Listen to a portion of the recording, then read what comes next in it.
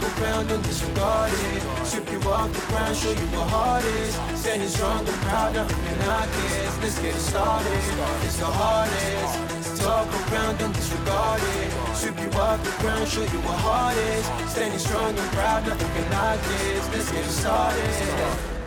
Yeah, get your boots ready. We're about to go on a trip where we wrestle nobody, settling or calling it quits. You're here for the grit, betcha this stuff is amazing. You're stumbling, welcome to the bump in the apron. Step into it, the hardest part of the ring. Here to bring fun, yeah, in this art he is king. It's the best thing, making sure you don't tap out. Don't go soft with the hardest podcast out. And it's not just another one, it's clear. Off the rest, in this content, non-contest. Take the nonsense off the steps. You know it's nothing but pure gems when it's coming off the chest. Get it? Now it's time to sit and relax. Get your mind blown away, ain't no skipping this track. Have you paying more attention, no listening gap. Get everything I ever wanted, no giving it back. What's up, everybody? Welcome to the Apron Bump Podcast. I'm your host, the hardest part of the ring, Kyle Bird. How's everybody doing today? Hope everybody is having a splendid day so far. I mean, unless unless you're one of the people I don't like, which I hope you're having a very poor day if that's the case. But there's not that many of you that listen, that are on that list. So, just kidding. Or am I?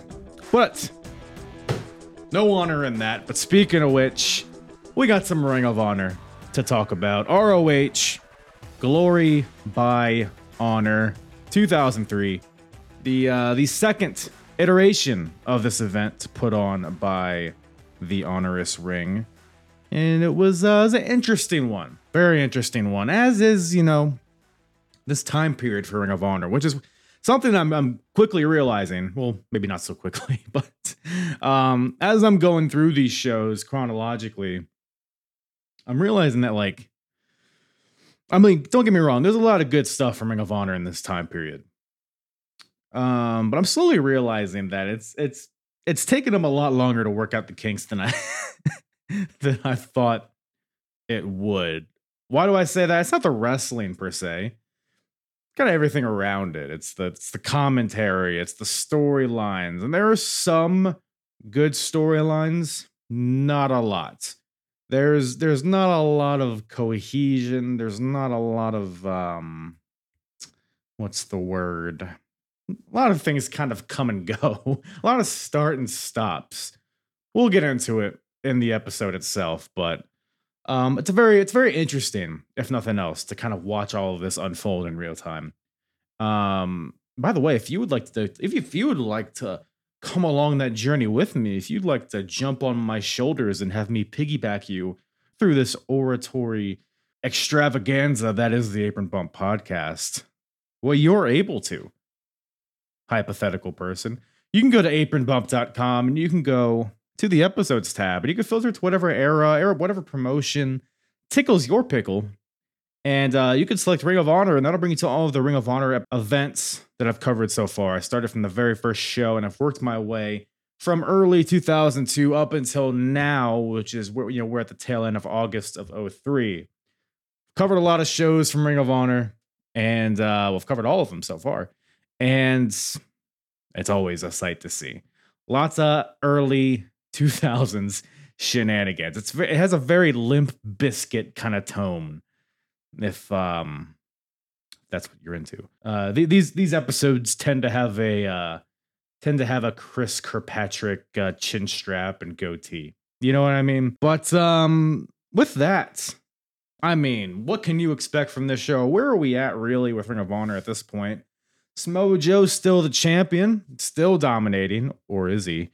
We got the culmination of this show.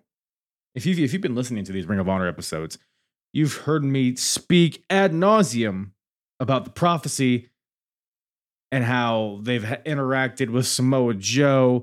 That's kind of what I'm talking about. Like, Samoa Joe has been a part of so many factions. He was part of the prophecy, then he wasn't. Then he was a part of Steve Corino's group. Now he isn't. He's a baby face. He's a heel. He's a tweener. He's all over the place. Same with Daniels. Like I said, it's just weird kind of dynamics all throughout this show. But all that to say, we got the main event of this show, Samoa Joe versus Christopher Daniels for the ROH title. Probably the longest story they've told. Have they told it well? Don't know. We'll talk about it. Oh, and hey, we got CM Punk versus Terry Funk, which is what? It's exactly how you would imagine, by the way. No, not really any surprises. Well, actually, no, that's a lie. There are some surprises in that match, but it's a wacky one. It's a wacky one. We got some pure division stuff. We got the Field of Honor going on. We got new tag team champions being crowned on this show as the current champions, or the former champions now. AJ Styles and Amazing Red had to vacate the titles due to Amazing Red having a leg injury of some sort. So a lot of milestones on this show.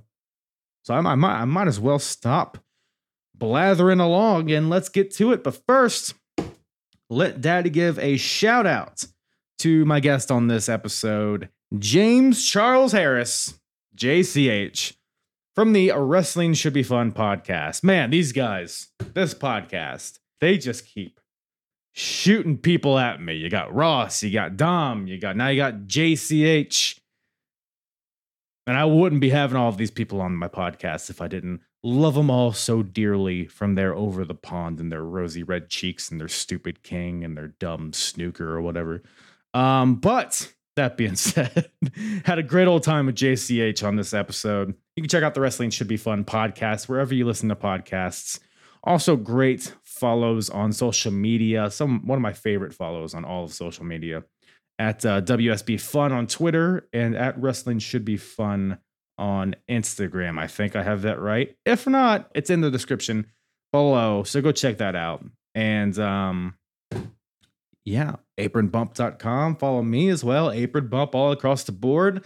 Let's stop diddling my nipples and let's get to the episode. Ring of Honor, Glory by Honor 2003 with myself and JCH from the Wrestling Should Be Fun podcast. I was listening to the podcast the other day, and did they? Are you a soccer commentator? Yeah, I do like some commentary work on my in my spare time, like for the local radio. I did like a sportscasting degree in Full Sail online. Okay. So I got like quite good experience from that, but then haven't really done well. I do like my probably 4 to 6 games a year, which is a bit of extra money, nice little bit of bonus money. But yeah, would you say you're better than or worse than Chris Lovey and CM Punk? Well, I've got some notes on their commentary. All positive, I'm sure, right? It's a mixed bag. Yeah. It was something. I mean, a lot to get into with this show, but I mean, first of all, so you said you're the one that gave Dom all the DVDs, right? Yeah. So you're obviously a big fan. Were you watching like during this era when it was going on? So yeah, because I was trying to work it out. Like, I mean, I remember like first hearing about Ring of Honor on a radio show in the UK. I think it was when Punk and Joe had their first 5-star match, and then sort of went back and bought a few DVDs. Like I got the first couple of DVDs, and then I think pretty much got everything from about Reborn, definitely, through to the end of the Punk era. It was a Punk thing, and I thought I've got to stop spending all this money at some point. But and sort of his last match was sort of my ending of buying every DVD, and then was out of Ring of Honor for a while until I went to the Mania in New York, and we went to the Ring of Honor show there and sort of got back into it. I'm not as hardcore since then, but yeah, I'm kind of the same way. I'm kind of in and out of Ring of Honor, but I mean, this show here, it was before my time, but I've been watching all the shows in chronological order up until now. So, but yeah, man. So Glory by Honor 2003. We'll dive into all the matches and stuff. But overall thoughts, did it meet your expectations?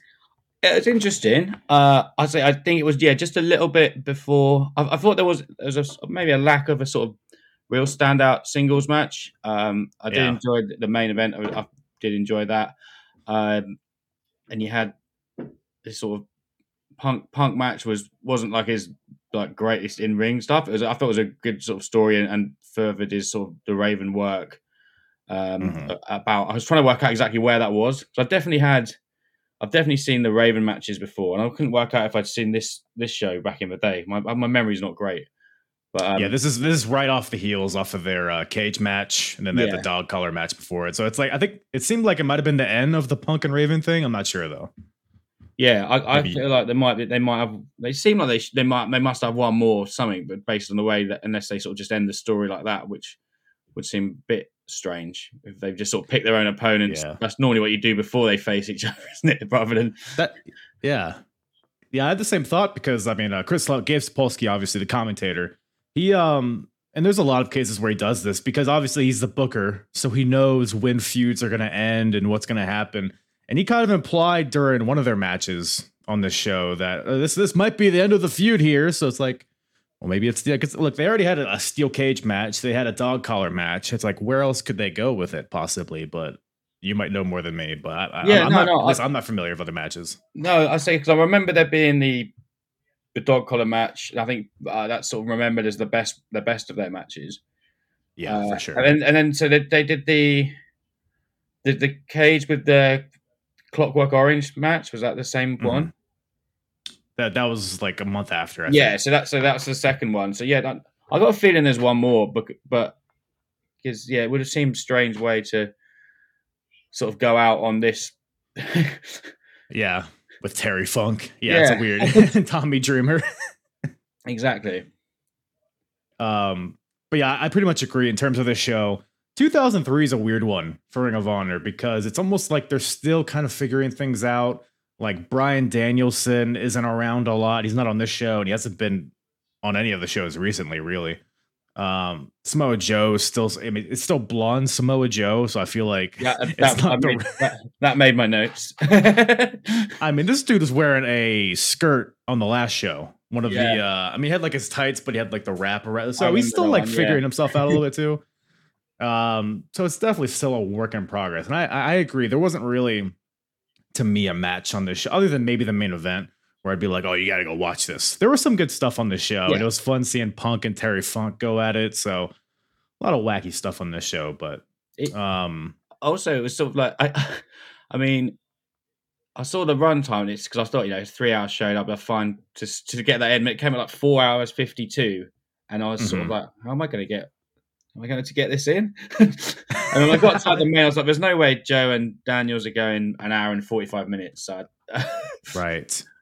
I had the same thought. Yeah, it was like over an hour left when the main started. And I was like, oh, is this going to be like a 60-minute fucking draw or something? Is like, oh, but it wasn't because, the way the show was formatted is, so by the way, this is the last show in the Murphy Rec Center, allegedly. I think they do come back a few times. Do you know? I wouldn't know the history of the venue. Sorry, it wouldn't be my forte. I didn't know how hardcore you were. Yeah. Don probably would know that. His details are a lot better than that. Right. Yeah. Recollection for details a lot better than mine. Yeah. But yeah, for at least full time, this is their last show in the Murphy Rec Center, which is like where they started. It's where pretty much every show in their first year was, with the exception of a few. So throughout the show, they're showing like flashbacks to moments that have happened in this venue. So like and I kind of like glazed over them because I've seen them before. Yeah. But yeah, they showed like Eddie Guerrero versus Super Crazy. They showed that first triple threat main event with Low Key, Bryan Danielson, Christopher Daniels. They showed Low Key versus Joe. They showed Low Key versus or Low Key winning the first ever Ring of Honor world title, Paul London versus Michael Shane in a street fight. And any of these moments stick out to you, or do you remember any of these? Yeah, I remember a lot of those. Yeah, I remember the triple threat, definitely, and Michael Shane, Paul London. I definitely had a few of the DVDs with their feud, and remember enjoying that. Just a sort of like, buying. I think I must have bought like a sort of 6 to 8 DVD sort of. Like this first show, Crowning a Champion, was definitely on their round robin challenge. Just sort of off the top of my head, and then sort of started from what the point it was at, or the point where I'd really wanted to get into it, and then bought everything for So we used to wait, but buy like 5 at a time, and then save up, and then because they take about a month to ship from the US at that point. Yeah, that's patience. And that's it's like patience.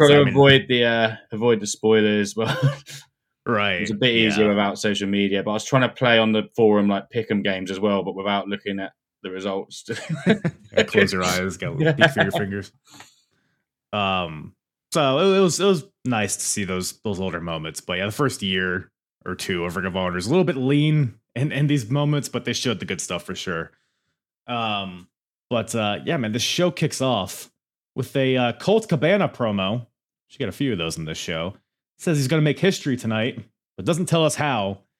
And by any chance, did you watch anything after the main event?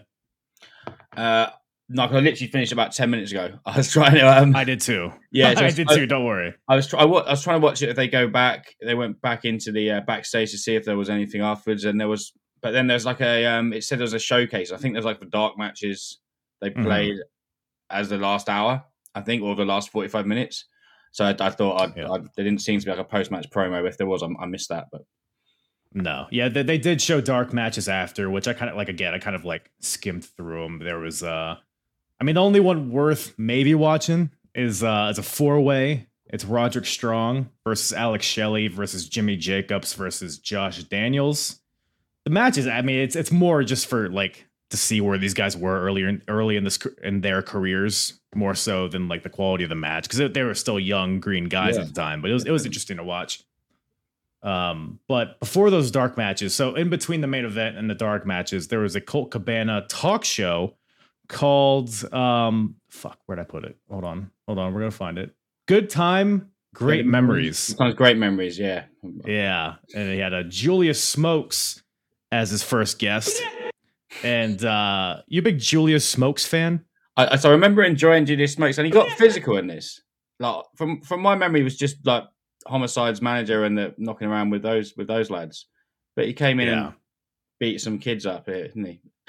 Had his fedora, I mean, we'll get into it. But not a lot about that talk show worth noting. But I mean, here's a small clip of what you could expect if you were to watch it. The Rockwaller 2000 Triss is coming. Can you feel it? Oh yeah! It's just a lot of that. It's just a lot of that over and over again. So you can measure if you want to watch that or not. Did Colt Cabana say he was going to have CM Punk on? He did. He said, I think he said he'd be his second guest or something. I feel that becomes a running gag at every show.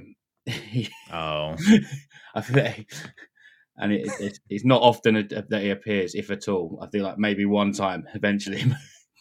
Yeah, well, maybe one day. Maybe he'll bring it. Oh, probably not. No one else thinks sorry, but yeah, in the beginning here we get a few promos. So we get Dan Moff in his living room. It looks like with a neck brace with a really old phone. As obviously it probably had a brand new phone at the time, but I just he had a couple of like promos in his house. I was wondering if he was going to get like an in-house attack. The amount of time they spend in his place. So.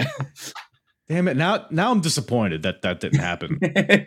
But yeah, Dan Moff. I think it was like a month or two ago. Him and Low Key had a match where it ended in a stoppage because Low Key kicked him in the head, and they had to stop it. Quote unquote. Yeah. But I guess what did he say? Dan Moff says he has a severe pinched nerve from a post-concussion syndrome. So he's wearing a neck brace, sitting in his couch, and he's being very serious. He's like, "I'd hit you, Low Key," and then he's talking to Daniels because his Prophecy member Christopher Daniels is in the main event fighting for the world title. And like throughout the show, he gets updates from Alice in Danger. Oh, it's all silly, but the Prophecy. How much do you know of the Prophecy, and are you a fan? Well, I know of the Prophecy. They were mainly heels from my memory. I know they're the big. As far as I've seen, yeah. Yeah, they're the big. They have a big feud come in with like the Saints comes up later.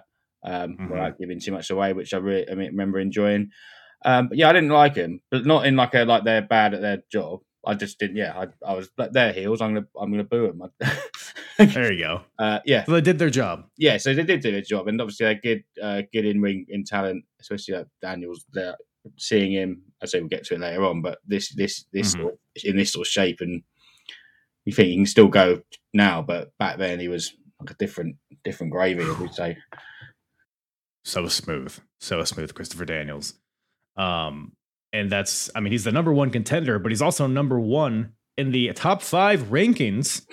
And they showcase those rankings in the beginning. Do you have a problem with the rankings? Well, no, it's just like because there's so often they switched I couldn't remember which stage we were at, because we had the top 5 rankings. You had the ring of contendership or something at some point, and then various different. You went. I saw at one point you even like appealed to a committee to get a chance at a title shot or something. I might have completely mixed two of them together there, but yeah. So I was in to see the top 5, and but you have to like go to court and present your case. Something like that. Yeah, I'm sure that's like one thing. They used to like reinvent this system all the time, but man, they were trying, man. I mean, right to this day, I feel like people when they try rankings, it's like good in theory, but like an execution. I mean, I don't know. What's your take on that as far as like rankings in a scripted setting like this? I think, yeah, it's a good idea to try it, but no one seems to have quite nailed it yet. I guess like the best way of it's done is in something like the G1, which is like a set tournament for a month or so rather than all throughout the year, because then you do have that set time, someone wins it, and then you move on, and they've got the contendership sort of thing. I think I think you want the wins and losses to matter to an extent, but also I think the storytelling is sort of more prominent in creating a good product. So it's sort of trying to find that balance, which people struggle to do since this day. Yeah. It's like they're good. If they want somebody to fight for the title, they're going to get there, whether there's rankings or not. But to your point, it does make other like there's like the 4-way on the show had no stakes to it, but you had the underlying thing of like, oh, whoever wins is going to shoot up in the rankings. But it's whether it's implied or it's like a real thing like this, I feel like it doesn't matter. But yeah, I mean, you had that, and you also had the rankings, and you had the Field of Honor going at the same time with some of the same people in it. And so does the winner of the Field of Honor are they number one in the rankings, or is it like a different thing? Yeah, that was what I couldn't quite work out.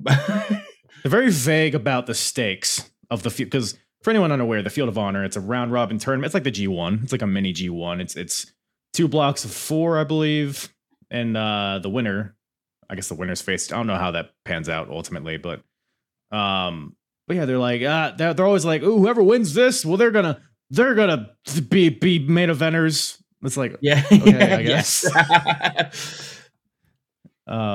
But we'll get into that we'll get into that now. So we got a Field of Honor Block B match. We got Jimmy Rave versus BJ Whitmer. And before we get into the match, you got to note that CM Punk is on commentary.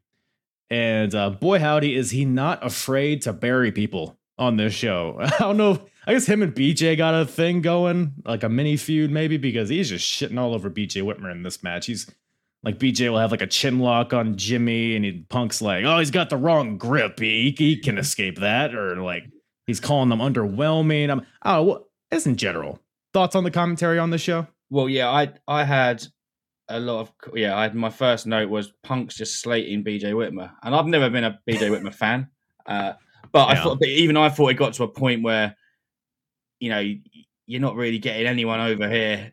To be fair, he did put Jimmy Rave over, but I'll come down to another one of the matches. It's just like the whole which match was it?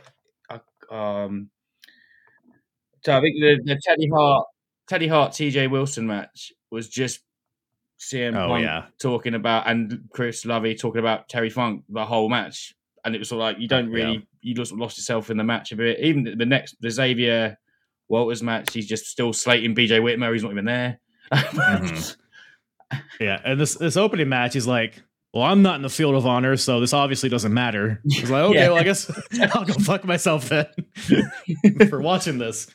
But yeah, the commentary, not just Punk, Chris Lovey, Ray Morrow, they can eat a bag of dicks. Like I hate listening to these guys commentate. Like Gabe, he's just like he like functionally is a good commentator, but he's just so loud and so like just brutally like he just keeps going and going and going. And he's like running out of breath, and it's like it takes away from the matches a lot of times because he's distracting. Oh yeah, so but it's like if there's like an option to turn off the commentary, I would do it. If you need this sort of the Japanese commentary or like yes. That's not a bad idea, actually. Just have it loud playing somewhere else. Yeah.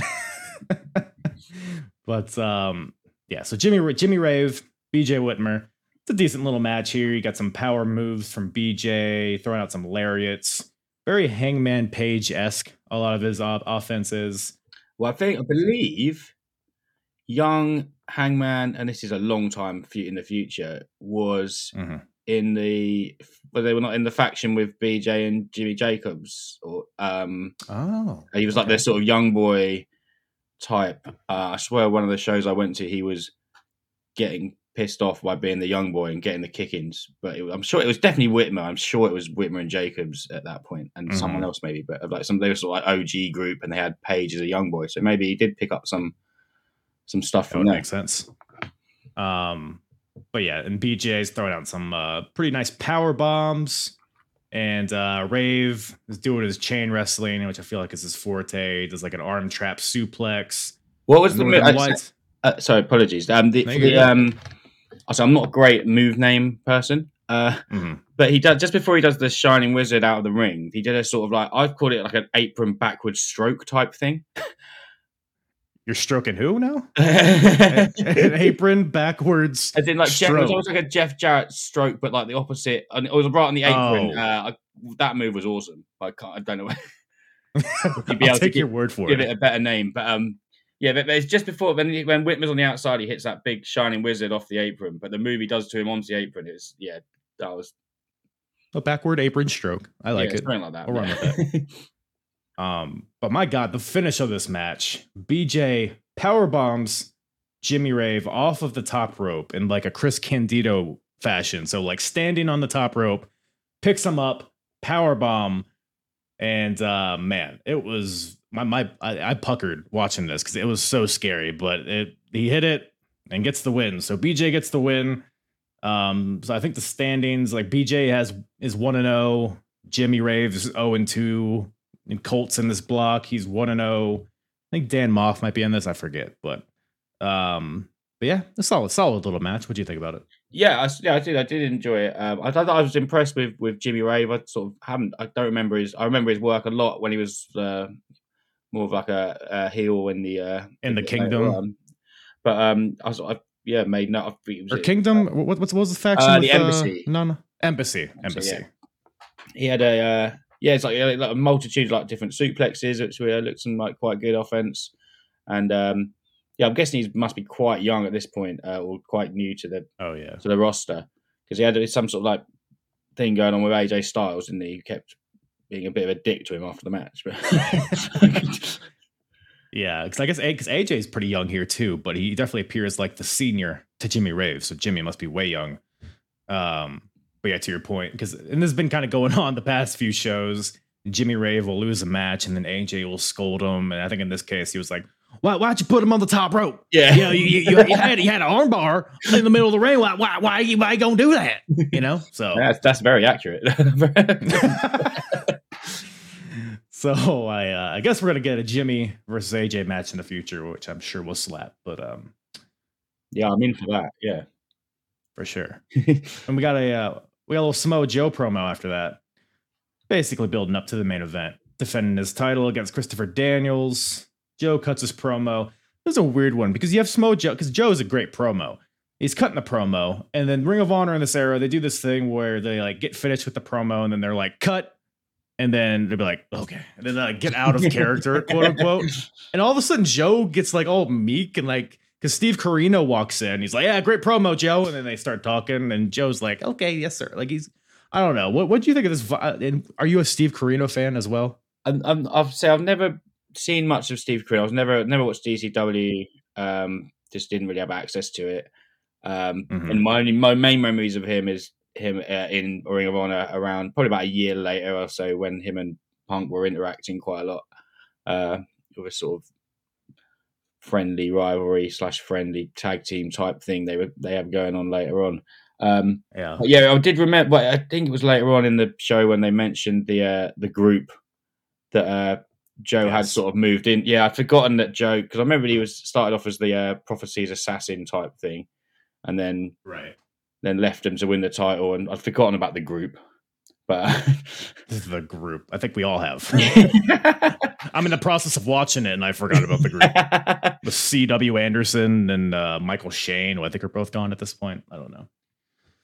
But yeah, Steve Corino. So I don't know. You may or may not agree with this. I don't know. Are you familiar with Shane Douglas at all? Again, know of him. I guess if you didn't watch ECW, so maybe not a lot. I've heard a lot about him from my friend Rob, who is a big fan. So to me, Shane Douglas is a poor man's Triple H, and I think Steve Corino is a poor man's Shane Douglas. So it's like a reverse evolution. But that's just, I don't know, because he's very heavy with like the wrestling lingo. He's like, yeah, you really got over with the marks on that promo there, kid. It's like, shut up, asshole. But whatever. But we have another Field of Honor match after that. Block A this time. We got John Walters versus Xavier. And Lollipop is there, James. Yeah. It's crazy that Lollipop is with Xavier, right? Chris Lovey he couldn't believe that Lollipop was with Xavier.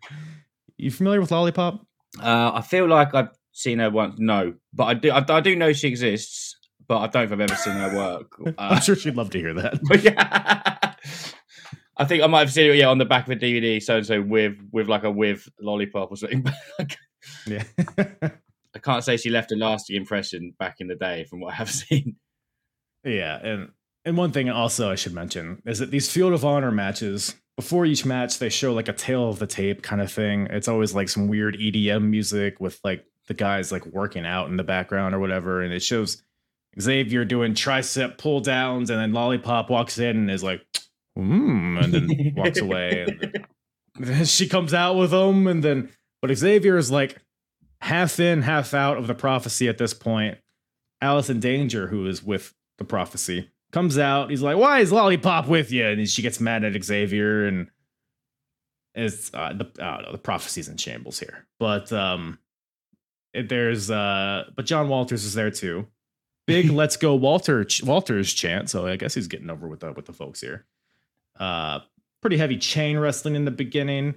It was there was some fun spots in this one. I don't know. What'd you think of this one? Well, I've started off with remembering John Walters and remembering Xavier. My initial thought is I don't care about either of these people. But they did win me around. Like, there was some nice stuff in there, and by the end of it, there was Xavier. I think Xavier hit like a belly to belly over the top rope at one point, which I was like, fair play. Then there was a lot more of CM Punk hating BJ Whitmer. Of course. Gotta remind him. He did put over most of the other people in the competition, apart from BJ Whitmer at this point, because he was mentioned about Jimmy Rave and all the guys in this match, and I think, and definitely Colt Cabana. It got me, but the match did get me in, because, and to be fair to him, I'd gone in with very predisposed to just not be interested at all. So I thought they had a good little match here that did its job. Yeah, I would say this is probably one of the stronger, just from a work rate standpoint, one of the stronger matches on the card. John Walters, I mean, they're both like they're both like very generic looking. So I'm with you. Like, when I see these two, it's like, okay, whatever. And Xavier, I mean, from what I've seen of him, he's very like there's some fun spots he does, and I appreciate his willingness to like risk, like high risk stuff. Like, there's one point where he does like so John Walters is on his back near the ropes, and then Xavier like runs up, like he like jumps to do like a split leg moonsault on the top rope, but he's like running towards it, and then does a moonsault, but he like misses. Do you know the spot I'm talking about? It was just very chaotic. I wrote there's poetry and split leg moonsault. Like I'm like forgetting now like what exactly he did. I said I've got one where Walter sort of like a top rope backstabber. Is that the same? Yeah, well, yeah, that was a different one, which is crazy. Yes. Xavier was sitting on the top rope. John Walters hits a backstabber, but he's on the top rope, so he comes like straight down, so it's like knees into the back of his neck. Whew. There's some good spots. Like, yeah, Walters hits a rolling spear, which looks pretty good. Little roll up. They traded roll ups for 2 counts. Walters hits a hurricane DDT, which I think they called it that. I'm like, I'm now forgetting. Oh, it's like a God, it has a name to it. It's like the guy's on his shoulders and then he drops him down into a DDT. So yeah, good spots here, but ultimately, with all these fancy moves, Xavier wins with a low blow and a roll up because he's a heel after all. So and leaves with lollipop. Of course, we can't forget lollipop. Chris Lovey was not happy with that, but and Walters, he grabs the mic. He's like, "This is Ring of Honor. There was no honor in that. It was a cheap victory. I don't respect you." And then it's whatever. So John Walters is 0-2. Xavier's 1-0. But then anything else on that? No, that was pretty much summed up. I'd say they did get me from a very lackluster, not from their part, but like how I was feeling watching it. I wasn't quite up for it, and they were I think they had a good match, and there was some exciting moments in there, to be fair. And also exciting moments in this next match, we got Teddy Hart versus TJ Wilson. Two Canadians making the trek to Philly. Both of their debuts in Ring of Honor. Did you by any chance see that recent Teddy Hart documentary? I've heard a review of it. I haven't seen it personally myself. Have you seen it? It's pretty wild. I mean, it was a while ago. Yeah. When I watched it, so I vaguely. The only things I remember is that he had like multiple girlfriends at the same time that he lived with, and he also had like 30 cats. Yeah, maybe more than that. The last time I saw him, I think, was in we saw him at the last Mania in New York in an indie show, and he like threw a cat in the air and caught it because I think the cat's so drugged out. And then we saw him on the concourse at Mania, and I'd had a few drinks that night, but I'm pretty certain he had the cat in the concourse at WrestleMania, which I'm not sure how he got in, but he's Teddy Hart, so he seems to be able to get away with it. Therapy cat. Therapy cat, obviously. But yeah, in the documentary, he'll take each cat and like make it do a backflip and then catch it. Is like, okay, I'm sure a cat likes it. Yeah. But no cats here. Only CM Punk on commentary. Like you said earlier, it was hard to pay attention to what was happening. To be fair, there wasn't much particularly exciting happening in this match, but man, Punk took this time to really build up to his match later with Terry Funk. Says that he's going to cripple Terry Funk later, and Chris Lovey is like, "Oh, how can you do that?"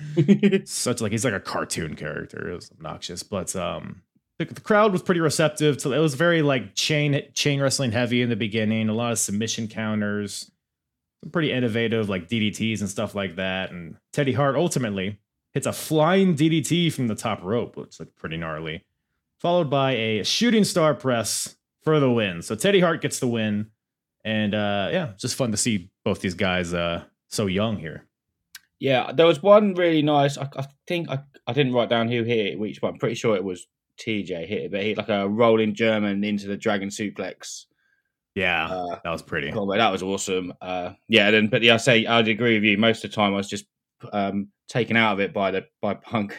I mean, he is a good he is good at building up to his match, and he's a good sort of promo. But maybe this isn't the right time to be doing it. I'm sure. Well, it's interesting because I'm pretty sure they do the commentary after the fact. They do, definitely. They definitely do. Yeah, at this stage, maybe they like. This match was the shits. Let's use this match to build up that match. So whatever. But they could have easily done re-record of the commentary if they didn't like it. So they must have thought it was more important to build up, even though people have already bought the DVD. So I'm not. Yeah. I'll get a turn off before Punk. Right. Gonna hit rewind on this one. But Teddy gets the win here, and then he walks behind the curtain and runs into Special K, who, first of all, I mean, Teddy, if there's anyone meant for Special K, it's Teddy Hart. Exactly. I mean, good Lord. I don't know if he eventually becomes a part of it, but by golly, he should if he doesn't. It's hard. Sometimes it's just like there's 1,000 of them, and it's like, oh, Teddy Hart might be in there. Yeah. It was, and they all just sort of take the piss out of him for not being able to be a high flyer enough, didn't they? It's like this motherfucker just won with a shooting star press. What do you want? Just because he did some arm bars in it. But, well, whatever. Yeah, Special K is not happy with him. But that'll come into play later. It so, will do. We get a Raven promo. So he says that his match with Steve Corino is going to be Raven's Rules. Which, by the way, so we kind of alluded to it earlier. The CM Punk Raven feud. So this stage of it, CM Punk and Raven both get to choose each other's opponents on this show. Raven chose Terry Funk to face CM Punk, and CM Punk chose Steve Corino to face Raven, which is this next match. But yeah, Steve Corino versus Raven. The high point of this, honestly, is probably the introduction, I would say. Bobby Cruz, who is would go on to be the permanent ring announcer. I think to this day he still is. But I think at this point he was like Steve Corino's personal ring announcer. Okay, yeah. And so the last time Steve Corino had a match, I think it was his match with Homicide, Bobby Cruz like ran down all the championships that he won. And it was like 5 minutes where the SPWA middleweight United States, like it was like all these fake sounding titles. But this time, Bobby Cruz runs down every person that Steve Corino has beat, which is fair play to him. Kind of an impressive list. I mean, you had like Samoa Joe on there. You had Sandman on there. Who else? Didn't have Raven. No, not Raven. Not yet. Not yet. Not yet. Rodney Mack. I mean, just the tops of the tops. So, and then we got Raven coming out. Bald Raven, which I believe it was like an angle on TNA where he got shaved by James Mitchell. Yeah, so I was doing some research into like trying to work out where in the timeline of the Punk Raven feud it was. And apparently that they'd wanted to do the hair match Punk v Raven, but TNA said no, we're going to do it. Yikes! I don't know how true that is, but it seemed like that TNA basically nixed it and said nah, and then did it themselves.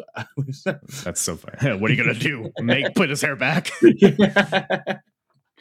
That's so funny. I hope that's true. It's true in my head. Whether it is or not. I'll take it. It's true.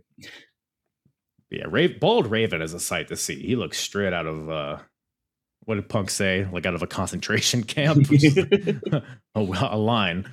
But yeah, the match itself, I don't know. It didn't really do much for me. What do you think of this one? No, it was sort of pretty unmemorable, if I'm honest. I didn't have much to write down. And not, I only watched it this morning, and I can't really. I watched it last night. Outside of the finish, I can't really bring much to the. But it's Raven's Rules, James. There was a chair, I think. I mean, it was kind of by the books. You know, Steve Corino beats on Raven for a bit. Raven makes his comeback. He does all the classic. You have the clotheslines, the knee lift, the corner bulldog. And then we have all sorts of shenanigans here. And we should say Steve Corino is with Simply Luscious, who is going by her real name, Veronica Stevens. So Veronica's with Steve Corino. Also Guillotine LeGrand, I guess is like an ECW guy. I don't know. Yeah, I couldn't work out who that guy was. Even when he said his name. Okay. Didn't seem important to me. So I breezed on by it. At some point in the match, Stevens gets in there and Raven puts her over his knee and spanks her because that's what you do with women in the wrestling. Corino locks in a Cobra Clutch onto Raven, takes advantage of the distraction. Raven tries to roll out. Corino holds on, but Raven eventually does fight out, hits the Raven effect onto Corino. But by God, CM Punk storms the ring, pulls the ref out, and Raven chases Punk around the ring, into the ring, runs into a super kick from Steve Corino, and Corino pins him 1, 2, 3. So Steve Corino now adds Raven to that list. It was Steve Corino using a super kick as a finisher at this point? I guess. I wasn't really sure. Yeah, it just seemed like even with the distraction, just that one super kick seemed a little soft to put him down, unless it's his finish, and fair enough. But I wasn't familiar enough with Steve Corino to know his finisher. Yeah, I couldn't tell you really either. I mean, feels like every match I watch of his, he loses. So I wasn't that Cobra Clutch, I believe, is usually what he uses to finish off matches. But yeah, I guess, I mean, maybe they're playing off of the distraction. It was like a flash KO of sorts, if you want to look at it that way. But yeah, for Raven, who had just been through all these wars and that Clockwork Orange steel cage match and the dog collar match, he's like, oh, boom, kick, you're done. Wouldn't survive in modern day wrestling if you can't kick out a super kick. Not at all. But yeah, and then Punk gets back in there, beats him down. But Corino was pissed at Punk. He's like, I didn't need your help. And then Punk and Corino face off, and then Corino slaps Punk, and then Punk leaves, or I think he gets pulled away from by Colt Cabana or something, or the refs or whoever's out there. And then Raven and Corino shake hands. There's like a weird dynamic here with like the heels and the faces and who likes each other and who doesn't like each other. But apparently Raven and Corino have respect for each other, but neither of them like Punk is where we're at, I guess. It seems to be a lot of people seem to not like Punk. I can't blame them. Some things never change, right? Yeah. But after that, we got a 4-corner survival match. We got Chris Sabin versus Matt Striker with a Y versus AJ Styles versus Colt Cabana. So this is like a period in Ring of Honor where they pretty much every show they have like a 4-way match with like, it's pretty much like the after, like they put the card together and they're like, who's left? Who's like a notable name that's left? And like they throw them all in this match. But they're generally pretty good. And this one is a pretty fun showcase of all these guys. You gave Colt Cabana the ability to show some of his character work. He does he spit, he's like on the apron and he spits at AJ, and then AJ throws his gum at him. And you got Colt Cabana does he goes to do a suicide dive, but then he just walks the ropes and forearms them, which is funny. But yeah, there's a lot of fun spots in this one. Anything about this match catch your eye? Yeah, I really enjoyed this. To be fair, there was one bit when there's a couple of people doing some moves in the ring, and then just Sabin comes out of nowhere with a flying elbow. Like literally, he's not on the screen. I can't remember who'd hit. Either Styles hit Cabana or Striker, or one of them hit the other, and then just Sabin just comes flying in, and that was impressive. There's some really nice sequences, I think, between Styles and Chris Sabin. And then to me, Sabin was a standout in this, as much as I don't think I've seen him wrestle singles much. Obviously, been now more for his tag team stuff, but yeah, this is sort of, as you say, it's a great spot. These sort of matches to showcase people and to get them a bit more exposure to the audience. I can't work out how much Sabin had been in. I don't remember him being in ROH so much when I was watching. I might be completely wrong, but yeah, I thought he was a standout for me personally. I think at this point he's only been wrestling for a few years, and I think he debuted in Ring of Honor maybe towards the beginning of this year, and I don't know how long he stays, but yeah, with you, I'm not really familiar with his run in Ring of Honor, but he did definitely stand out in this match. He hits a top rope neck breaker onto Colt Cabana. Chris Sabin does. You got AJ counters a Alabama slam from Chris Sabin with I guess it looked like a Canadian destroyer. There's a lot of really impressive spots in this one. Matt Striker's another one, because Matt Striker is a guy that if people see the people in this match and they're he's the one that sticks out, is who's that guy? And this isn't Matt Striker with the fucking chalkboard and the Lucha Underground commentator. This is a different Matt Striker.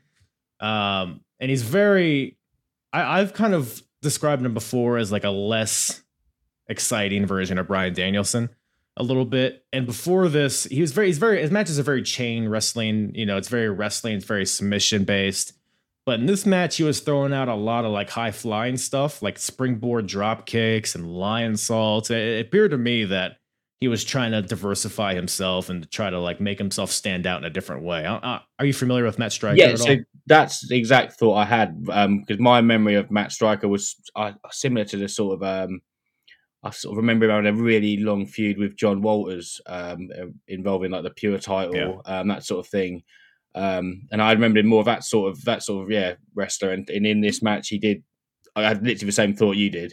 This showed a different side of Matt Striker that I don't particularly remember. I'm not sure if he leaned into it much after this or before it. But he came across a much different, versatile wrestler in this match than he normally would. I thought.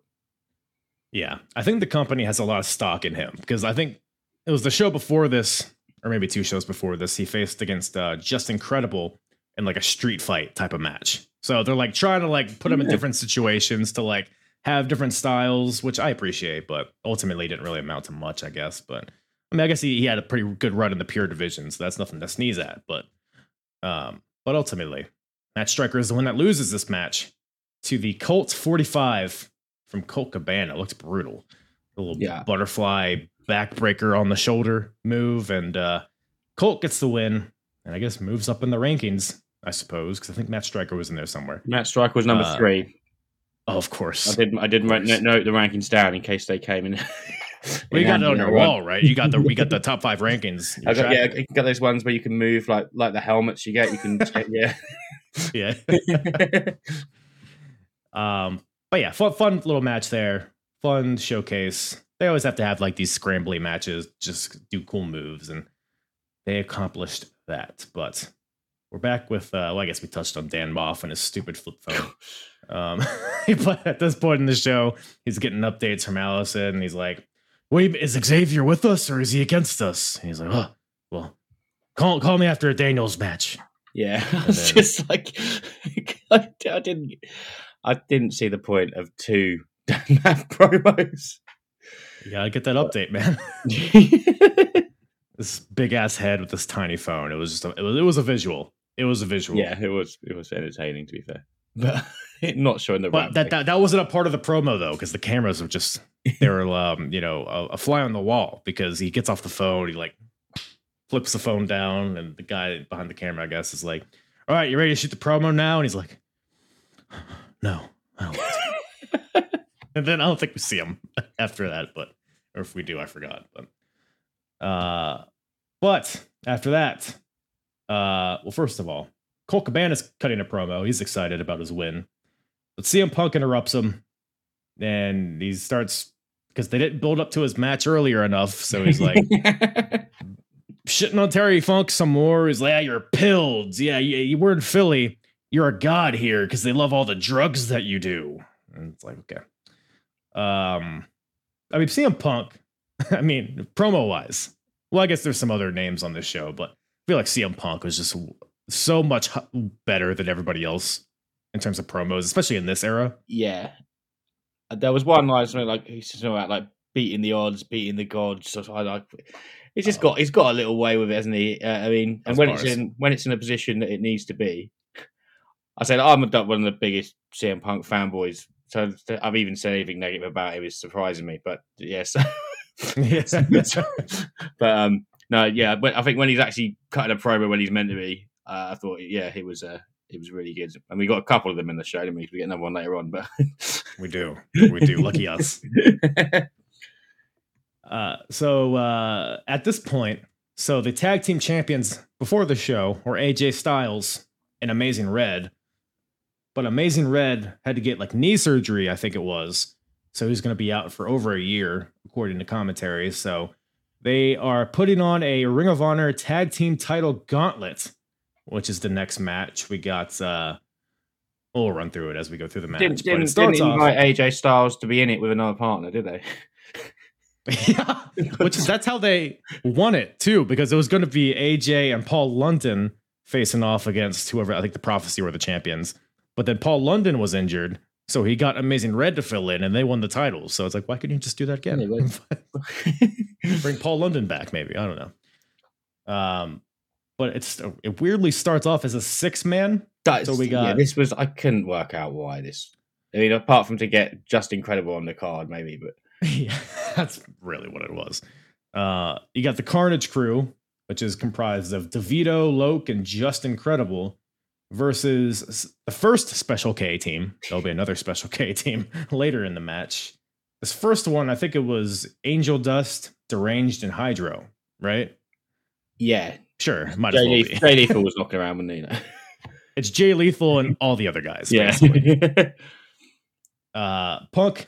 And Punk doesn't know their names either, by the way. He's like, who's this guy? He has to keep asking games. I give Jim Ross so much shit for his current commentary and not knowing the product. But like, and this is Punk doing the same thing in post-production as well. So I don't know what that is.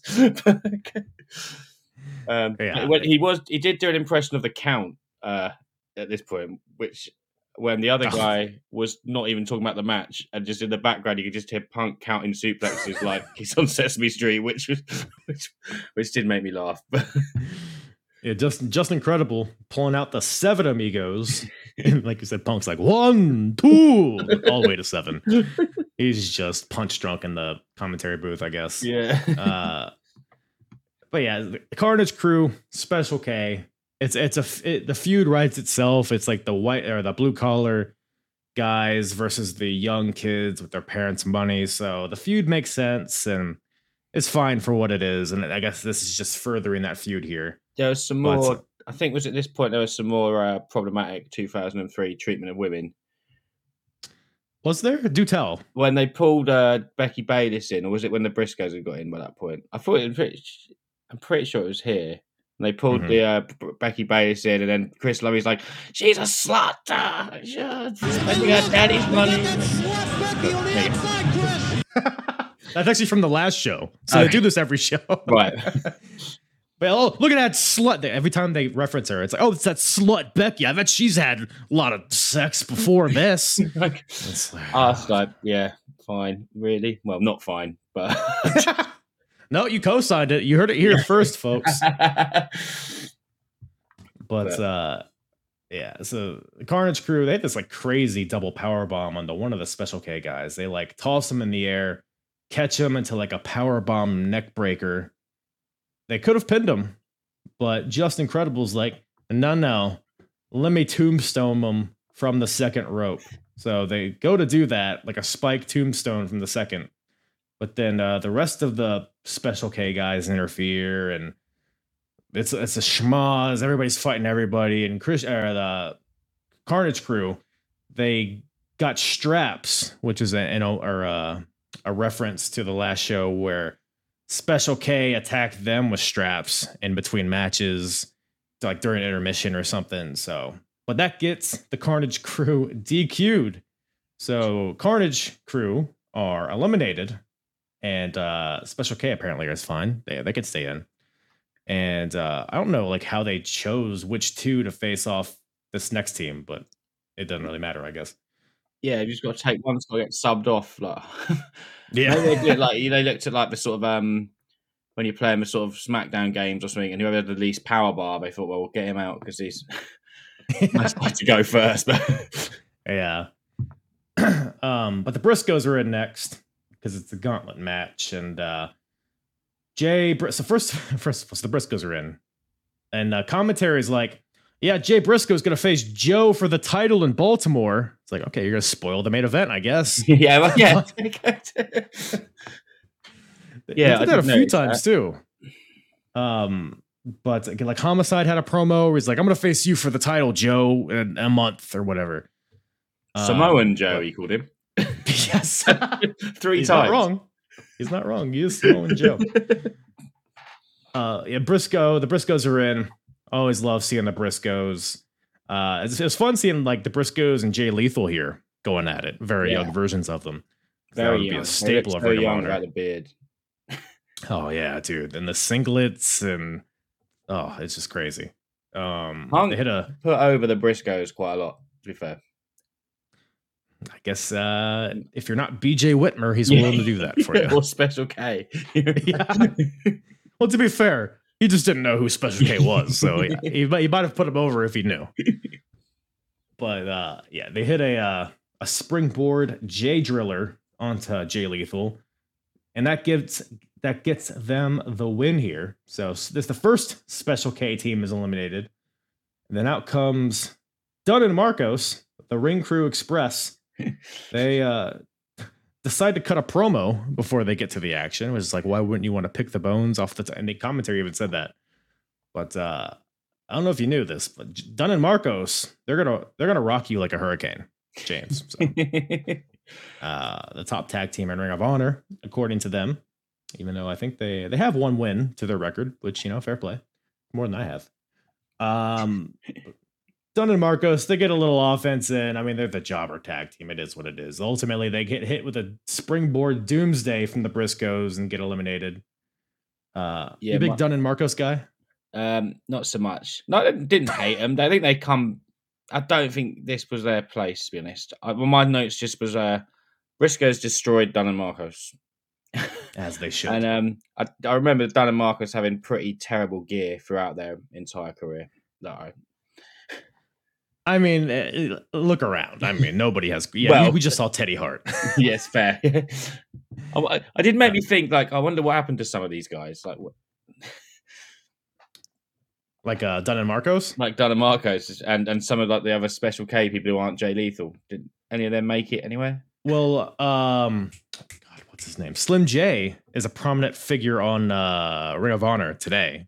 He's appeared on like AEW Rampage and stuff. Yeah, he's with what's their name? He's with Ari Daivari and Tony Nese. Trustbusters, yes. So he's I've seen some of his recent matches. I mean, he could still go. But to be fair, he's probably like 12 here. So. Yeah. so are Dixie and Izzy, who come in next, the next Special K team. And at this point, because Chris Lovey keeps bringing up Lucy, who was in the Second City Saints with CM Punk and Colt Cabana, it was Daphne. And she got attacked a couple shows ago, but nobody knows who attacked her. And CM Punk, because Chris Lovey keeps bringing it up, and Punk's like, you know what? If you're going to keep bringing that up, I'm leaving. So CM Punk leaves. Then Ray Morrow, thank God, comes back. The normal commentator in this era. So we are spared of... is Lucy and Daphne the same person? Yes. So yeah. You wouldn't know because you didn't see her on the show, but... Yeah. I'd remember Lucy. I mean, because I know they... I'm not going to say anything. Was she Lucy? I don't know if because I know she was in WCW. Was she Lucy at WCW? Or do you know? I'm not. Again, WCW wasn't. It wasn't mine either. Yeah, I've seen little clips of her. When we do quizzes and WCW comes up, I might as well resign. Always guess Vader. It's always a good call. So we got the Briscoes versus Dixie and Izzy here, which this part of the match is pretty fun. Like the match started to ramp up as it went on. Yeah. You got Jay hits a power bomb onto Izzy.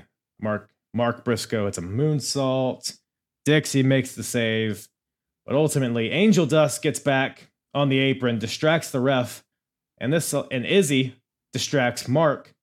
And this allows Dixie to hit a spring. You keeping track of those names, folks? Yeah. This allows Dixie to hit a springboard stunner onto Mark Briscoe for the win. If I didn't write it down, I wouldn't know who did what. I don't even know if that's right. I went with a more succinct numbers game catches up with the Briscoes. Yeah, I would say. You know what? You should be running this. But yeah, no, I did. I thought it all sort of kicked on the last and the next. The next pairing as well. It really jumped into action and it got me up and going this morning. That one, I would agree. Yeah, and this brings out the Backseat Boys, who are the final team. So the finals of this is the Backseat Boys versus Special K.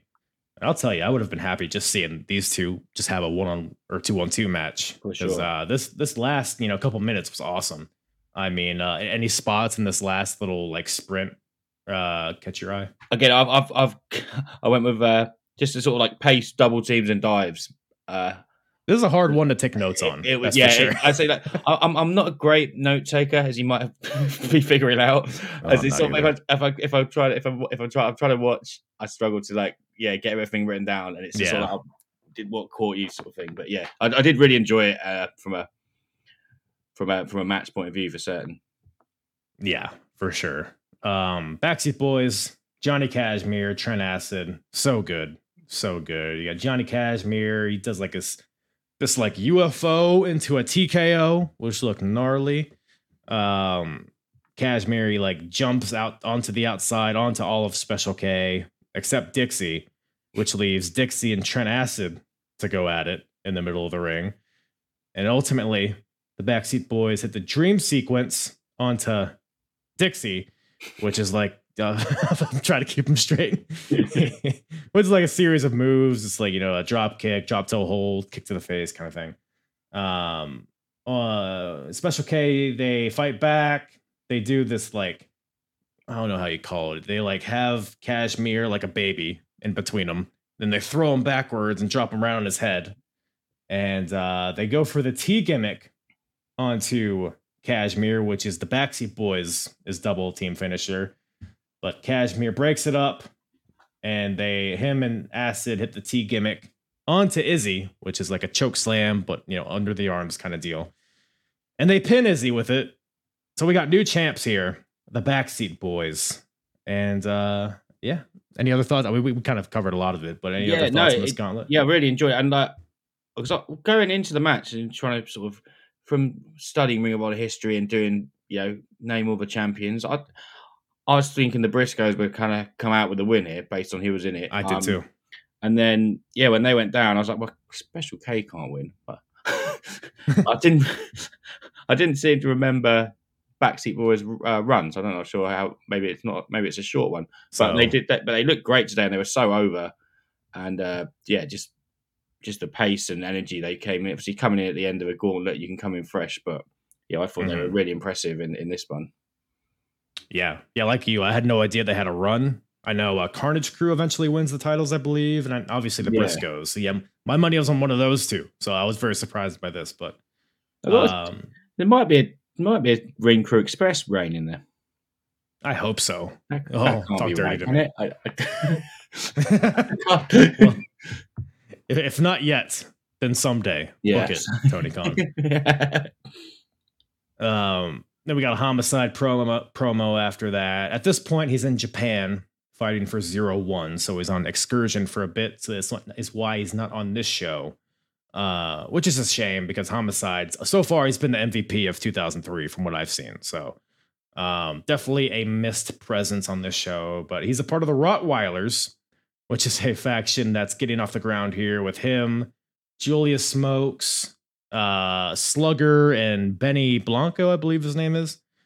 I don't know if they build off of that, but that's kind of what they got going on now. And that's basically what Homicide's kind of solidifying here. And he's also he's mad at Low Key because Low Key was like, why are you running with these? I'm sorry, he's like, yo, why you running with these thugs? you where you come from? Be ready. And then Homicide's like, yo, you disrespected me.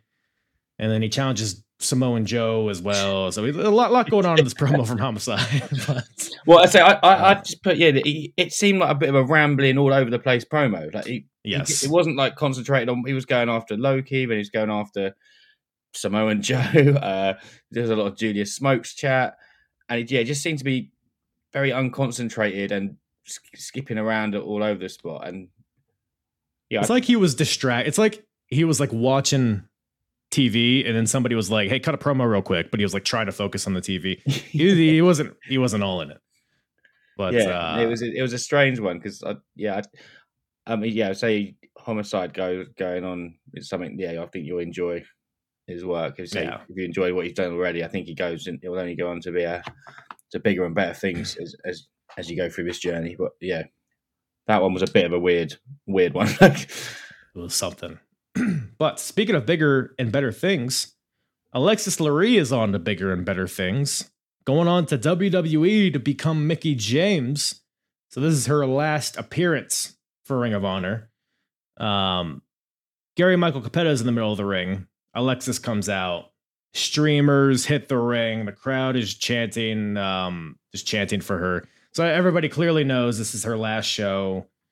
GMC's like, before you're, he's basically congratulating her for going to WWE. Crowd's chanting, please don't go. So they clearly, because even, the state of women's wrestling at this point is pretty dire, but Mickie James has had a few pretty good matches so far in Ring of Honor. I mean, the only good matches in Ring of Honor from the women have involved her. Yep. So she's made her presence in the time she's been there, but as Alexis is thanking everybody, Special K interrupts because we haven't had enough of them. And it was pretty bizarre. They like gang up on Alexis. They go to like hit her with a chair. Or no, I'm sorry, they don't hit her with a chair. They just like gang up on her. And then Joey Matthews makes the save with a chair. So the story here, because Joey Matthews was in Special K, but I guess he left for rehab, which I don't know if he actually went to rehab. I know at one point he did, but I don't know if that's how they wrote him off. But I guess he's back now, and he no longer does the Special K stuff, so he doesn't like those guys. So he's in there to save Alexis Lurie. He runs them all off with a chair, and then Alexis kisses him. They make out in the middle of the ring, and then Joey Matthews clotheslines the shit out of her. It was my biggest laugh of the show watching this. It was just unnecessary. They Special K, they grab Alexis, they hold her arms behind her. Joey Matthews has a chair, he's gonna whack her in the face with this chair. And then Slugger comes out, who was also a former member of Special K, the bodyguard of them. But the last show, he kind of left them hanging, but it's kind of up in the air. Is he with them? Is he with the Rottweilers? But Slugger gets in. And then Joey Matthews is like, hey, all right, Slugger, you hit her with the chair. And then Slugger ends up knocking out Joey Matthews with the chair. Julia Smokes, Benny Blanco, they storm the ring. The Rottweilers run off Special K. Julia Smokes is wearing a fedora. And a lot going on here. I don't know if he's trying to be slick or what, but and Julia Smokes, I'm realizing as I'm saying this how ridiculous this is. Julia Smokes calls for the bell because he can do that, I guess. Now he's a referee and he determines what the matches are. Hijinks is in the ring from Special K. Alexis is in there, so her and Hijinks have a match. Alexis wins with a reverse DDT, and then Slugger puts her on his shoulders. And that's all I got. Thoughts? Yeah, it was an interesting turn of events. Yeah.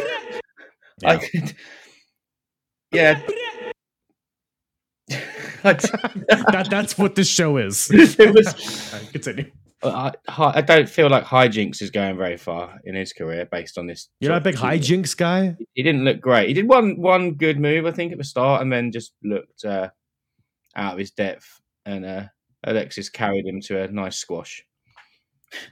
I should have asked you this earlier, but how many, without looking at any notes, how many Special K members can you name? Hydro, Angel Dust, Izzy and Dixie, Becky Bayliss. Is Lacey in it yet? You mean that slut Becky? That slut Becky, sorry, yeah. Yeah. I didn't know Hijinks was a thing. Deranged? There's one called Deranged, I think. Yes. He's probably like one of the better members. Him and Angel Dust, I feel like, well, other than Jay Lethal. And Cloudy. There's Lit. There's I could just say any word. It would sound true. But yeah. But from Special K to something a little different, we got Jim Cornette cutting a promo. This show is all over the place.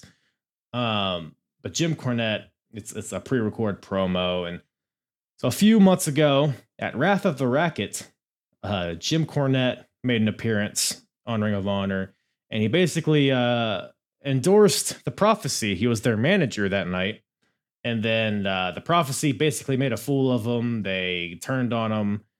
I think Samoa Joe had to make the save or something like that, but Jim Cornette's still pretty peeved about that. He's like, a prophecy. I'm coming back to get my revenge. And I forget how he worded it, but he was like, I've had more main events than you guys have jacked off. Yeah. Or something. It was something. Yeah.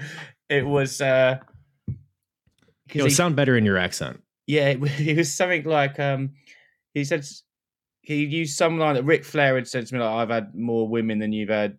I've had more title reigns than you've had women, to somebody. And then and he went with, yeah, I've had more than you've performed self-gratification or something. And yeah, I heard about you in the showers, Daniels. High score. Which made me think, it's like, is that a real story? There's got to be some truth behind that. It was a, I hadn't heard that one before. Again, I'll believe it. But yeah, so I guess Jim Cornette is going to be, he's going to be in Baltimore, I think, which I don't know if that's the next show or the one after it, but he'll be there soon. Thank God. Next match, the co-main event here, I believe. We got Punk versus Funk.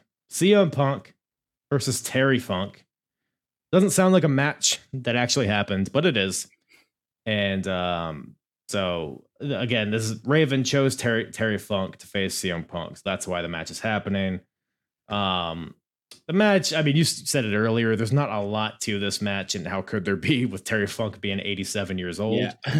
I will say though, CM Punk came off like a star. I felt like between his entrance and the promo he cut before the match, it felt, you could tell, I guess with hindsight, we have the benefit of that, but you could tell he's like the star among all these people on the roster right now. Yeah, definitely agree. I thought, a really good promo from Punk. Coming into starting off just about Funk. You retired the first time when I was 4.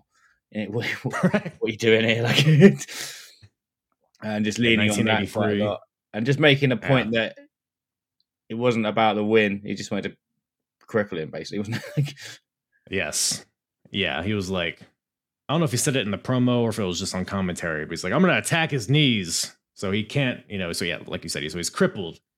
And that does come into play here. But before we get there, Terry Funk's like trying to do the Ring of Honor thing, and he's doing some chain wrestling in the beginning, which is pretty much just like... Can I just put out the Terry Funk as he came out, and you hear someone in the crowd go, where's the music? He's like, I don't need any goddamn music. It just comes out with no music, which I quite enjoyed. That's badass too, yeah. Yeah, I was like, where? Yeah. I mean, Funk was talking shit. I mean, not talking shit throughout the match, but like Punk would like be beating on him, and Funk would be like, "Oh, you bastard! Oh, god damn!" Like the whole time, which is hilarious. Yeah. There was a lot of talking in the match from both sides. I think just Punk came across as like an absolute dick. I thought it was brilliant in that. And then just just waiting for him to get his comeuppance at some point. The inmates are running the asylum here because Julius Smokes can make matches, and also apparently Punk can change the stipulation because they're in the middle of they're fighting on the outside, and then Funk's down, and then CM Punk grabs the mic. He's like, "This match is now a hardcore match," and then drops the mic. He's like, "Okay, I guess it's a hardcore match." Chair shots from Punk. Terry Funk's like, God damn, you son of a bitch, you can't hit harder than that. Yeah. And then he hits him again, and Terry Funk's like, oh, ow, shit. So you asked him. Funk, I mean, there's a table spot here. There's a table ringside. Terry Funk suplexes Punk off the apron through the table, but Funk doesn't fall off the apron, thank God. It was at this point when I started my Terry Funk bumps chart. How many bumps will Terry Funk take in this match? Because I felt there might be 0, but there was 1. They got to 1.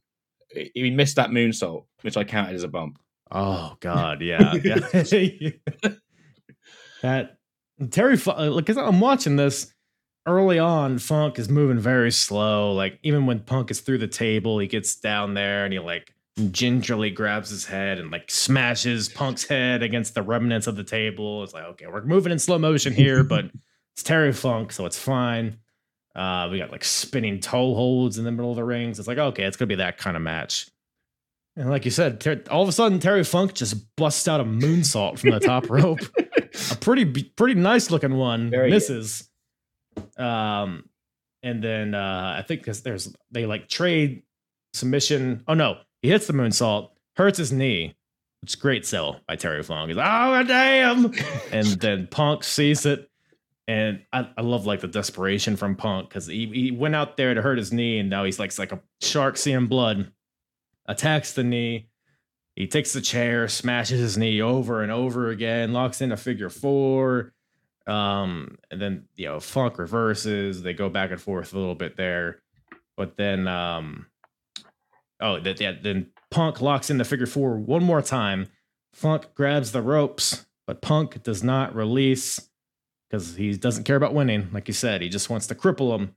So this gets CM Punk DQ'd, but Punk doesn't care. Colt Cabana comes out.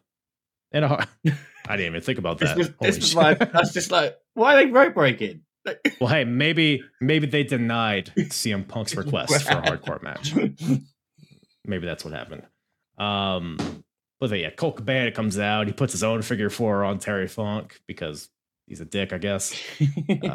Bald Raven comes back out, makes the save. So does Tommy Dreamer. Randomly come. I guess Terry Funk's there. You got to have Tommy Dreamer as well. Raven's quite late to the party here. He lets the man he's put out there, this old 58-year-old whatever man that he's made go out and wrestle. He lets him get beaten up post-match for quite a while before he turns up, which I feel was a bit of a dick move from Raven. Yeah. I mean, you could... Just him putting Terry Funk in this match is kind of a dick move. Good point. Yeah, young CM Punk, but whatever. Tommy Dreamer's here at least to make sense of all this. He throws Colt Cabana in the ring. Raven, it's the Raven effect on the Colt. Terry Funk hits a stunner onto Colt. And then Tommy Dreamer cuts a promo. He's like, you thought I wouldn't be here when Terry Funk's wrestling in Philly, and thanks to fans and all that. So it was a cool little moment there. I mean, ultimately, this is all for nostalgia, and I think it served that purpose. And I was fairly entertained by a good chunk of this, I think. I'd agree. Yeah, I think it did what it had to do. And so often in that sort of scenario, you'd see the up and coming star get beat, and which would have been. I mean, I'm not saying it would have hurt Punk. He was on a bit of a hot streak on his way up. But I feel like there's no way you saw the physicality and the physical shape of Terry Funk that Punk should. I mean, I don't mind him losing by DQ, especially because it's part of a story he told that he just wanted to injure him. And he beat the guy up. And Terry Funk was very entertaining in taking his beating. And as he always is. And so it didn't really lose much from. I think Punk gained from it, which is what, when you're bringing in these veteran people, you want them to get. I always think you should be helping the younger talent, get over at some point rather than just bury them. So I thought they did its job completely. Agreed. But that brings us to the main event. We got the Ring of Honor World Title on the line. We got the champion Samoa Joe defending against Christopher Daniels. So, first of all, I mean, this is probably my match of the night. I love this match. Very if there was a match that had, because I mean I knew Samoa Joe was going to win, but I mean it still gripped me. This match, there were some fun moments, especially towards the end. But I mean this match has been building for over a year at this point, because, and you kind of touched on it earlier, how Joe was brought into the Prophecy as an assassin, but Joe didn't really he didn't align with the Prophecy and what they were about, because the Prophecy is very anti sportsmanship and anti Ring of Honor, what they're all about. But Joe is very much a guy's going to shake your hand after and before the match. But Joe was there because he was getting paid. But then ultimately Joe went over and joined the group with Steve Corino and CW. That was a stupid faction. But so they had a faux breakup there, but there was never really a moment where it's oh, fuck you, and whatever. So, and then Xavier wins the title in between all of this, which kind of left Christopher Daniels is almost the secondary guy for a while. So it's been a weird build, especially like when I laid that out in the beginning. You might think like, oh, Joe's like the guy that's breaking off from the guy that's abusing his power in the faction. But it felt like Christopher Daniels was the babyface here. I mean, am I wrong? Yeah, that's what one of the things I was trying to work out what stage of the prophecy storyline it is, because they were obviously Daniels was a very popular wrestler, popular star, but not having Xavier with him I think helps him if they're trying to make him babyface, because he was a lot less likable from my memory. Again, did his job well tonight, but I seem to remember him having a bit more heat, whereas Daniels, I think the crowd, it didn't seem like massively Daniels right at the start, but as the match went, and I think like this is something. This was something I went to ask actually. As you see these sort of like, I think was this like the 6th or 7th Joe defense? I think I looked it up afterwards. Something like that, yeah. And I sort of think as they sort of get more and more, have you sort of sense the crowd wanting to see this reign, like be there to see the reign end? Because as the sort of reign goes on, I feel like even some of the heels, when you think there might be a title change and the crowd like, oh, we might be here for that title change, as the reign gets longer and longer, that some of the support will get. I don't think it like ever like properly anti. Joe could always sort of flip between, as I'm sure you'll see or might have already seen. But I just sort of got the impression that the crowd were like, oh wow, we might actually see a title change, and this company doesn't do that very often. And as well as being with a popular wrestler like Daniels. Yeah, I mean, Joe, I forget like what month he won the title in, but I mean, he's probably been champion for like 6 or 7 months, because they have roughly one show a month, I guess. So that would make sense. But so I don't know if it's really reached that territory of like a legendary reign. I don't know, because Xavier had a pretty decently long reign. I don't remember if that was longer or shorter than where we're at now with Samoa Joe. But I mean, Joe and Daniels, they've been like the pillars of this company so far. So I feel like, especially Daniels in particular. So I think the crowd, especially with the Murphy Rec Center and this being like where it started and being the last show, it's like, okay, this would be a perfect moment for Daniels to win. So maybe that's why the crowd was so like on the edge of their seat. And I think it's also a testament to how well they like built this up like within the match too, because Joe was like dominating early. And commentary was suggesting that maybe Daniels was like trying to make Joe punch himself out, which sure. So that made me like after the match check the match times of what he'd been doing for his title matches, because obviously like I'm sure people know he goes on to have some long matches in the future. So I was like, wonder if he's been winning all these matches in like 5 or 6 minutes, his early matches. I mean, because the people he mentioned wrestling, like you sort of Dan Maths, BJ Whitmer's, they're not quite the top level guys. But I think there was 1 or 2 were like around a similar length to this one, had been. But it was an interesting sort of part of the story that the commentary was bringing. Yeah, I guess he hasn't really had a lot of, unless I'm forgetting, because this match here, it couldn't have been more than 20 minutes, I don't think. I think it went about 15, according to like Cage Match when I checked afterwards. But. Especially when I was expecting it to go an hour based on the timestamp. So I was like, oh, it's over now. So yeah, we're weirdly short here. I don't know if they had like a time to meet, but as far as Joe's reign, I mean, like you said, BJ Whitmer and Dan Moff, he hasn't had a lot of epic matches really. He even had a match with Paul London that was kind of whatever. He had a great match with Homicide, which I think Homicide did reference in his promo. That's probably his best defense so far that I can remember. So I don't think he's really reached that point of like the dominant, like the aura hasn't really been built around him, at least not from what I'm seeing. So I think we're still very early on in that, but I mean, he's, being consistent with defending the title, and early on, it wasn't always the main event. So he did seem quite sort of like fun-loving at times in this match, with stuff like him, smiling with the face wash. Tried to face wash Alice in Danger with a sort of shrug. You're in here. And then even when he had the after he got out, when Daniels tried the Olays, and the ref tried to stop him, and he started clapping against the ref's hands, so the ref was joining in the Olay claps before he hit Daniels in the face, which was it seemed a lot more jovial than the Joe I remember from back in the day. But Samoa jovial, yeah, but yeah, I agree. Again, Joe's still he's still blonde, he's still figuring out his thing, but yeah, like you said, the old leg kicks against the barricade, all the classic Joe stuff. Beats on Daniels for a while, but then Daniels fights back.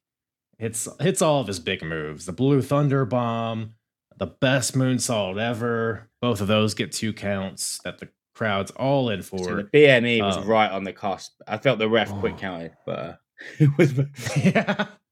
Review the tape. But it was very, as you say, very much like wrestling style babyface from Daniels, like fighting from underneath. Yes. And you get cut off after one sort of thing. I mean, he got caught again with a power slam by Joe, and then all his sort of comebacks would get cut off quite quickly before you sort of reach the finishing stretch. Mm-hmm.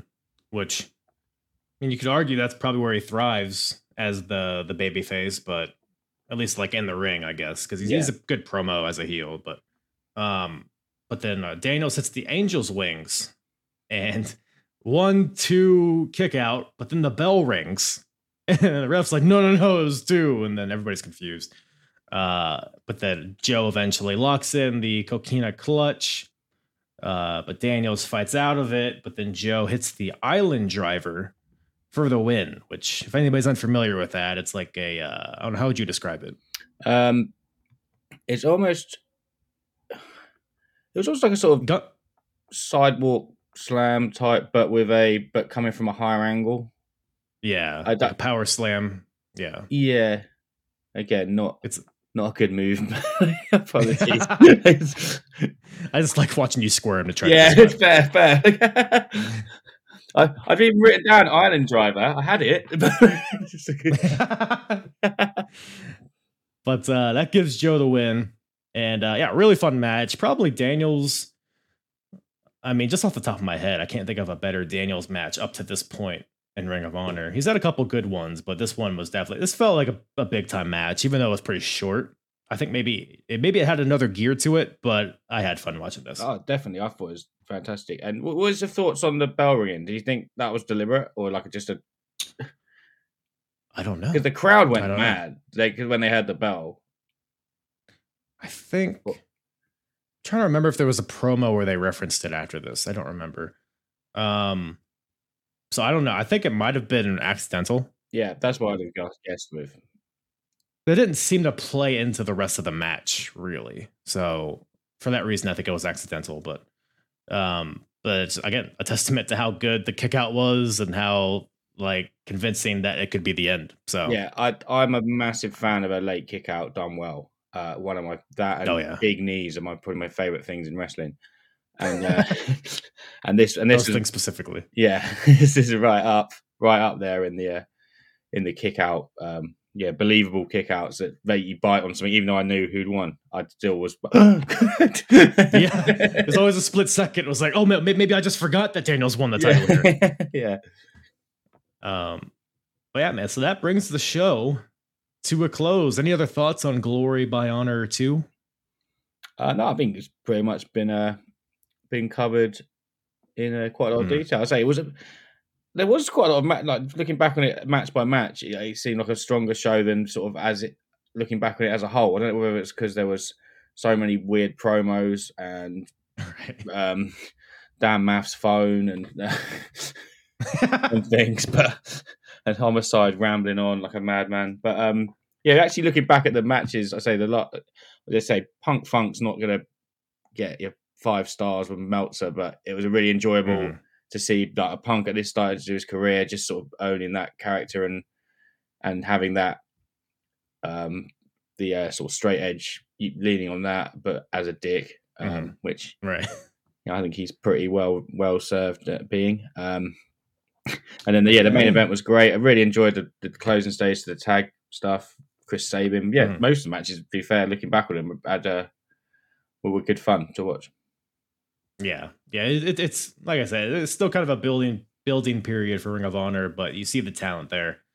And good matches here. But yeah, man, once again, thank you for taking the time to watch this. I know it was a long watch. Well, I guess, without the flashbacks and the dark matches, it wasn't too long, but where can everybody find you? And are you an official member of Wrestling Should Be Fun, or are you just like a reoccurring guest? No, I'd say no. I'm an official member. Okay. I'm not good at anything remembering. We are at WSB Fun on Twitter. No, or is that Instagram? And at Rest doesn't sound like it's official to me, folks. No.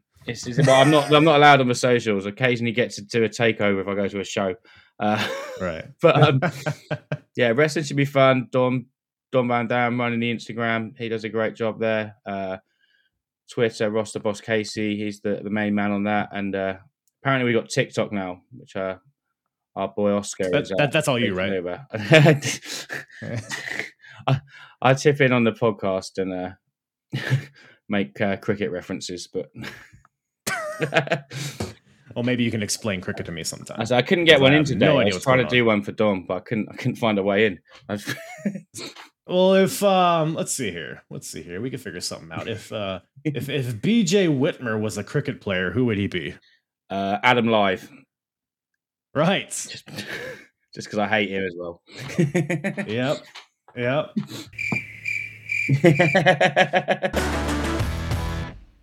Once again, thank you to JCH from the Wrestling Should Be Fun podcast for joining me on this glorious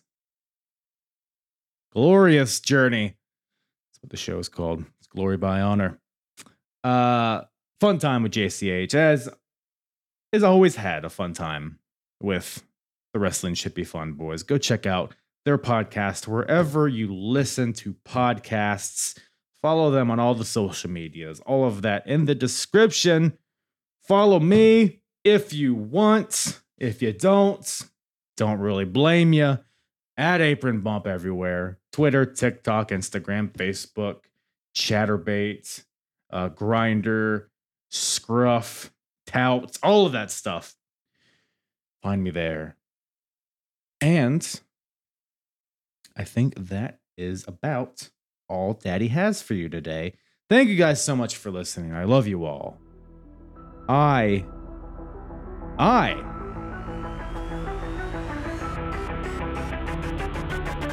am hard. Yeah. It's the hardest. Talk around and disregard it. Strip you off the ground, show you what hard is. Standing strong and proud, nothing I guess. Let's get it started. It's the hardest. Talk around and disregard it. Strip you off the ground, show you what hard is. Standing strong and proud, nothing